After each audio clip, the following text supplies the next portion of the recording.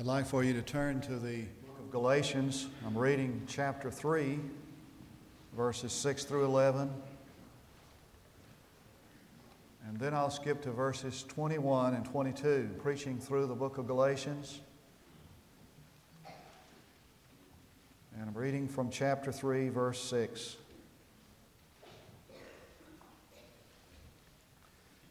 Even so Abraham believed God, and it was reckoned to him as righteousness. Therefore, be sure that it is those who are of faith who are the sons of Abraham. And the Scripture, foreseeing that God would justify the Gentiles by faith, preached the gospel beforehand to Abraham, saying, all the nations shall be blessed in you. So then those who are of faith are blessed with Abraham the believer. For as many as are of the works of the law are under a curse. For it is written, cursed is everyone who does not abide by all things written in the book of the law to perform them. Now that no one is justified by the law before God is evident. For the righteous man shall live by faith. Is the law then contrary to the promises of God? May it never be, for if a law had been given which was able to impart life, then righteousness would indeed have been based on law. But the Scripture has shut up all men unto sin, that the promise by faith in Jesus Christ might be given to those who believe. It might surprise some of you to know that there's a large number of people who are living under a curse. They're cursed. Their whole life is ruled and dominated by this curse. That's strong language that the apostle uses, and he does use that and applies it to a large number of people. A large number of people living their lives dominated by a curse. It might be a greater surprise to find out who these people are. They're not the derelicts that sleep at night under bridges and lie on Skid Row, and they're not the people who are awaiting execution in some prison on death row. They're not even those who are engaged in satanic worship, a growing phenomenon in this country. Not even those. These people who are under the curse are religious folks, aspiring to be decent, doing the best they can. These are the folks, he says, are under the curse. And the greatest surprise of all might be to find out how they got there. Now you would imagine, you might say, well, these people must have done something terrible to be cursed for all eternity. Maybe they blasphemed the Holy Spirit. That might be what the Bible refers to as the unpardonable sin. Surely these people railed against God and turned against Him. No. The reason why they are under the curse is because they endeavored to please God, strangely enough. They gave their lives to the pursuit of religious excellence. And they performed and practiced the most rigid of religious practices. And for that reason, they're under the curse. And that's a mind-boggler.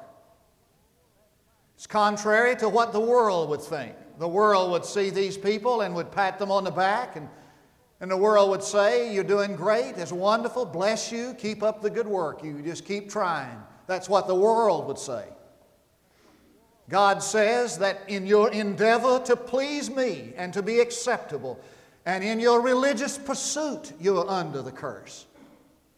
I never cease to be amazed at the contrast, the contradiction between the way the world thinks and the way God thinks. Absolutely opposite. I think I found a foolproof way of finding out the way God thinks. Just take a census of the way man thinks, reverse that 180 degrees, and you'll be close. And that's what he says in verse 10. For as many as are of the works of the law are under curse. For it is written, cursed is any man, cursed is the person who does not abide by all things written in the book of the law. Now, the reason this passage is so vital is because it deals with the basic issues of life and it answers the basic questions of life. For example, how can I gain the approval of God? How can I be acceptable to Him? How can I know when I die that God will accept me into His heaven? How can I know that I have lived a life that is pleasing and acceptable to God? The world would say, well, you try your best. You live by the 10 Commandments. Surely they're the 10 Commandments. Everybody ought to live by them. And if you really want to clinch this thing, you follow the principles of Jesus in the Sermon on the Mount, and God will approve you. And that's what Paul is talking about when he talks about those who are living under the law. Those are the people who are living under the requirements and the demands of the 10 Commandments. But it's more than that. As a matter of fact, in the Greek New Testament, the definite article, "the," is not before the word law. It's not under the law, it's under law. Under law in general.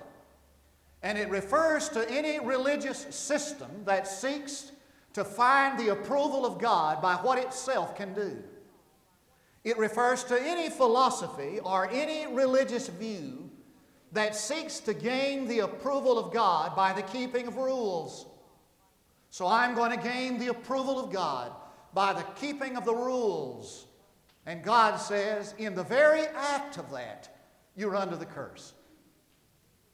And that means that you're alienated from God in this life, and you're separated from God in the life to come. For God is a God of love and grace, and all He wants to do is to bless you. And He says that when you're living under the law, you take yourself out from under His blessing and put yourself under the curse. Now, why is that true? Well, it's true for two reasons. The first is this. Living under the law shuts us up to sin. And that's what he says in verse 22. But the Scripture has shut up all men unto sin. The word shut up there means to be closed in on four sides, and it's really a reference to a prison cell. Now watch what he's saying. He's saying that if you're living under the law, you have been shut up in prison, and the law is the jailer that keeps you there. Now that's amazing. This is what that says. Now watch this. It says that if you seek to gain the approval of God by the keeping of law, by the keeping of the law, you shut yourself up to sin, and the law that you seek to keep itself becomes the jailer that guarantees that you will never escape. Now I know what some of us think. I'll just keep the law, and if I keep the law, then I'll be free and God will accept me. No. The keeping of the law guarantees your enslavement. Now, why is that true? Well, it's true because the law is the manifestation of the character of God. I got to ask myself, what kind of a God am I dealing with here? Now, if I'm going to gain the approval of God, I need to find out what kind of God I'm trying to please. If I want to gain your approval, I want to find out what you like and what you don't like. I just finished reading a book called Swim with the Sharks and Not Be Eaten Alive. It's an entrepreneurial book written by a guy who has this large envelope company in Minneapolis, wealthy multimillionaire. He was the prime mover in the building of the Metrodome, where the Twins and the Vikings play professional ball. He has a chapter in this book entitled, Knowing Your Prospect is as important as knowing your product. And he says he has these 66 questionnaire that he gives to all of his salesmen that they have to answer, and everything in that questionnaire has to deal with the prospect, what his height is, and what his favorite color is, all that good stuff. And he told about trying to win this guy's business, get this guy as a client, couldn't get to first base, and he found out this guy loved the Chicago Cubs baseball team. Got to be something wrong with him. He said, so he spent months memorizing everything he could about the Chicago Cubs. And so he took him out to lunch, and he started talking about the Chicago Cubs, and he just spilling out all this information. And it just happened there. This guy got all excited, and there was about a 3-hour dialogue going on between this guy and this client, and he was just pouring out this information he'd memorized about the Chicago Cubs. And when he finally got all the information out he could, the guy signed on as client, never once talked about his product. Now, what are we dealing with when we talk about God? What kind of God is this? If he's some pagan God, inconsistent and riddled with inequity, man, I'm home free. I got a great chance because I'm bothered by inconsistency and I'm riddled by iniquities. What kind of a God is this? If he's a pagan God, then I stand a good chance of gaining his approval. In Paul's day, there were these pagan deities that were vile and impure and immoral. And the way you pleased them was to be involved in all kinds of sexual perversions. And they even had temple prostitutes. If this is the kind of God that we're dealing with, a God who is prone to sin, then I can get along fine with him. But the purpose of the law is to reveal that God is a holy and righteous God. And in order to gain his approval, I must be absolutely holy and absolutely righteous. Well, you see, the 10 Commandments are no more than God in written form. The 10 Commandments are just a manifestation of the character and the nature of God. And this God is holy and righteous, absolutely. And in order to gain his approval, I must be absolutely holy and absolutely righteous. And not just that, but the Bible says that I have the law written in my heart. You can call it conscience or whatever you want to. The Gentiles protested when Paul preached about the law, and they said, well, we didn't have the law. They're talking about the Jews. And Paul said, that doesn't mean that you're without excuse because you have the law written in your heart. And what he was talking about there was that you have a sense of right and wrong. Now, the fact that you have a sense of right and wrong is the proof of the absolute holiness and righteousness of God. Now, where do we get this sense of right and wrong? Kids have it. Little ones do. You ever notice they have a sense of right and fair play? You know, it's disgusting, isn't it? These kids have this sense of fair play. They soon get over it. They get out of it. But they do. We all have this sense of right and wrong. Where did we get this? Well, we got it because we were created in the image of God. And because we were created in the image of God, that means that because we have a sense of right and wrong, he is absolutely righteous. And he is absolutely holy. When I first started the seminary, there was a course we had to take at the very beginning called Biblical Backgrounds. Now, what Biblical Backgrounds, that course was about the culture and the life in the time that the Bible was born. And they showed a lot of slides. Now, I didn't get too fired up about those slides. We were down in the basement of Scarborough Hall. It was dark, and they'd turn off the lights, and kids would preach it. Now, the true story, they had a kind of an aisle about the size of this front here that separated the front of that class from the back of it. You remember that, Kevin? And the aisle went out to the door. And some were behind the aisle, and some were in front of it. And when they turn off the lights, now these were preachers, now mind you, they'd crawl on their hands and knees and slip out. You know, while they had the lights off. Some of those guys were your pastors. You know, crawl. Can you see that? There's professors up there showing slides about biblical backgrounds, and preachers are crawling on their hands and knees to slip out. Well, evidently they didn't get too fired up about the slides either. And they'd show these slides that these archaeologists would come up with. These archaeological digs, they'd go into these countries and they'd uncover these lost civilizations, and they'd get little fragments of pottery and weapons and buildings, just fragments. But because they uncovered these fragments, it proved the whole, you see. The fragment proved the whole of the civilization. Now, our sense of right and wrong, to be sure, is fragmented. But it proves the whole. That is, that there is a moral absolute, and that we are created by one who is absolutely holy and absolutely righteous, even though our sense of right and wrong is just in fragments. Just in fragments. And while this generation of us tries to disprove a moral being in the universe, the very fact that we know there is a moral being, that there is a right and wrong, proves that He's there. See? Now, by the written law and the law that's written in my heart, I am shut up to sin because it is a manifestation of the character of God. Secondly, not only does living under the law shut you up to sin because it is a manifestation of the character of God, it shuts you out of salvation because it is a measure of your character. If you've ever been to Six Flags, you know that there's some rides the little kids can't go on. And at the entrance of those rides is a sign. It usually has a mark on it. And the sign reads, if you're not as tall as this sign, you can't go in. It's interesting to watch little kids that come up to that sign. And they'll stand on their tiptoes.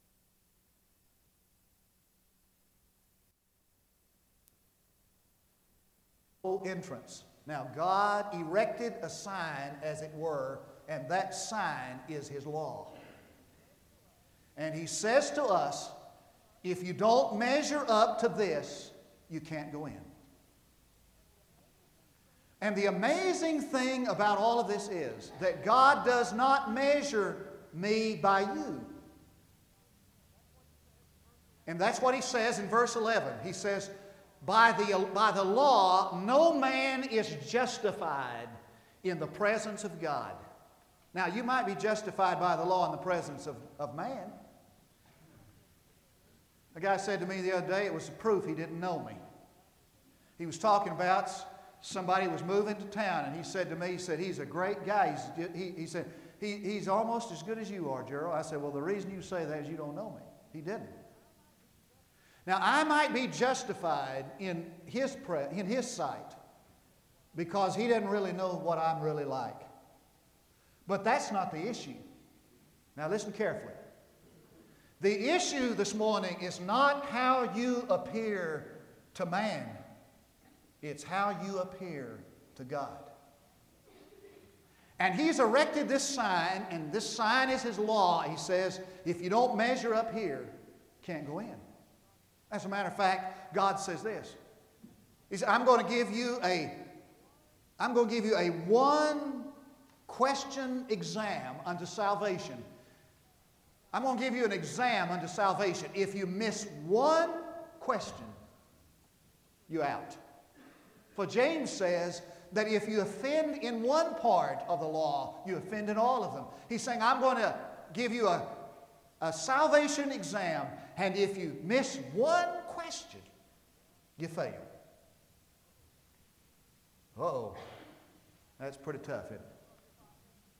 Because if I miss one law, break one law, break them all. Now, there is a perfect illustration of the law. To find that, you have to go over to where Jesus taught. Now, I want you to listen carefully to this. One day, a lawyer came up to Jesus and said to him, he said, which is the greatest law? And Jesus said, okay, I'm going to tell you which is the greatest law. He said, this is it. Listen to this. You shall love, emphasize love. You shall love the Lord your God with all your heart, with all your soul, and with all your mind. Now, let me ask you this morning. Be honest with you. Be honest. Let's get down. Let's be honest. Is there anybody here this morning that could stand up and testify that from the very first moment he became aware of right and wrong, from that moment till now, to this moment, he has always put God first? In everything and in every way, he has loved God more than anything else. Is there any person who can stand and give testimony to that? Is there anybody this morning who could stand and give testimony and say this? There has never been, ever since I have been aware of right and wrong, from that moment on, there has never been one command of God that I have broken. And there's never been a time when I have not done the will of God perfectly and completely. Is there any man who can do that?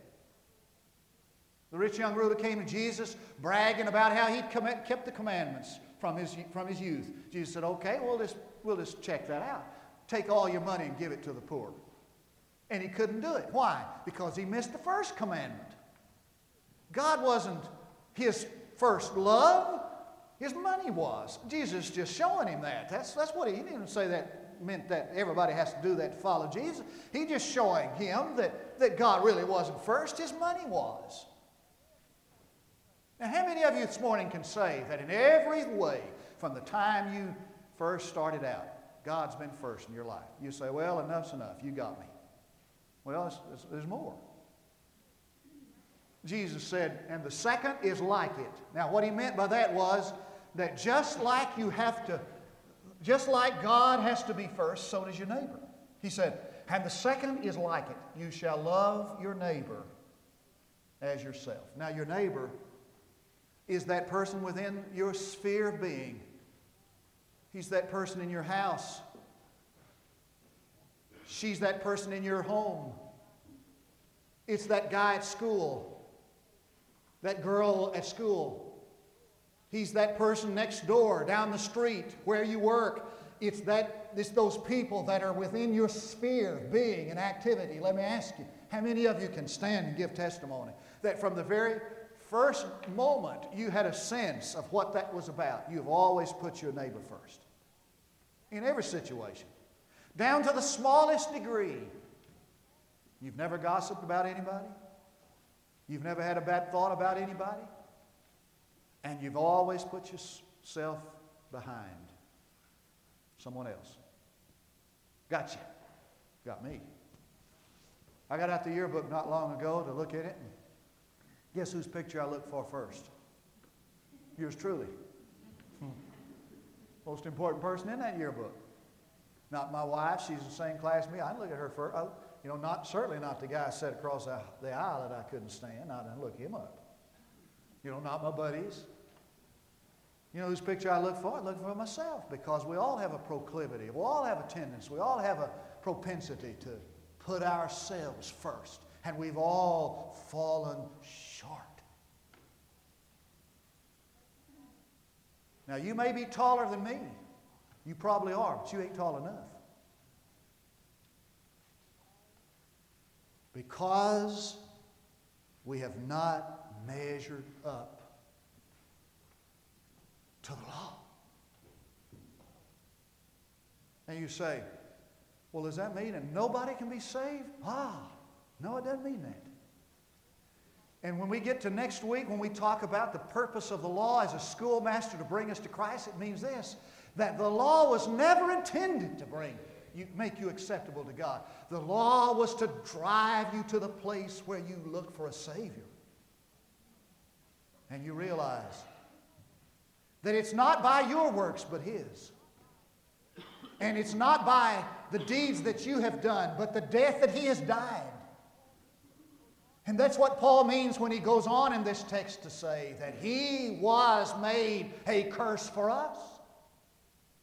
For it is written, cursed is every one who hangs on a tree. This is what God's saying. He said, I'm going to ask you a question. And if you get the right answer, you make 100. My scholars here on the front row, some of them probably never have made 100. In anything. I didn't make too many. Yeah, I'm going to give you an exam. You say, I'm going to ask you one question. I want you to answer this question. You answer this right, and you make 100. The question is this. Have you ever placed your faith in Jesus Christ to be your Savior? You say amen to that? You place your faith in Jesus Christ, and you get 100% written across your life from now on. And that's pretty amazing. Pretty awesome. Now, just for those today who have not measured up, and just for those today who understand what God is like, is this invitation. For you to know that you are not about to save yourself. Not at all. But there is a Savior who became a curse. And He paid the penalty you and I were supposed to pay. Have you ever placed your faith and trust in Jesus Christ? Come on, let's get down to it. Have you ever placed your faith and trust in Jesus Christ and Him alone? Have you been so committed to doing that that you've come publicly to declare your faith? Have you ever placed that faith in Jesus Christ? I want you to do that right now. In your heart of hearts, right now, I want you to say, Jesus, I place my faith in you alone to make me acceptable to God, and write 100 across my life. 100% saved. And then get up out of the aisle, and come here this morning, publicly declare that. If you're a Christian who's not living for God, you've been outside of fellowship, come this morning, get things right. If you're a Baptist and you need to move your membership, place your life here. This is going to be a good time to do that. Is God calling you to do that? Why don't you come this morning, place your life here in this fellowship, in this church, where God can be glorified by your effort and labor. We're going to pray, and our prayer will be that you'll have courage to do that. And then we'll stand and sing. Join me. Father, Spirit of the living God, now speak words of invitation and call people to you. Give courage and faith to respond. For I pray in Jesus' name and for His sake. In the spirit of prayer now, you know the invitations. We invite you to come while we stand to sing. We come on the very first word. The very first word.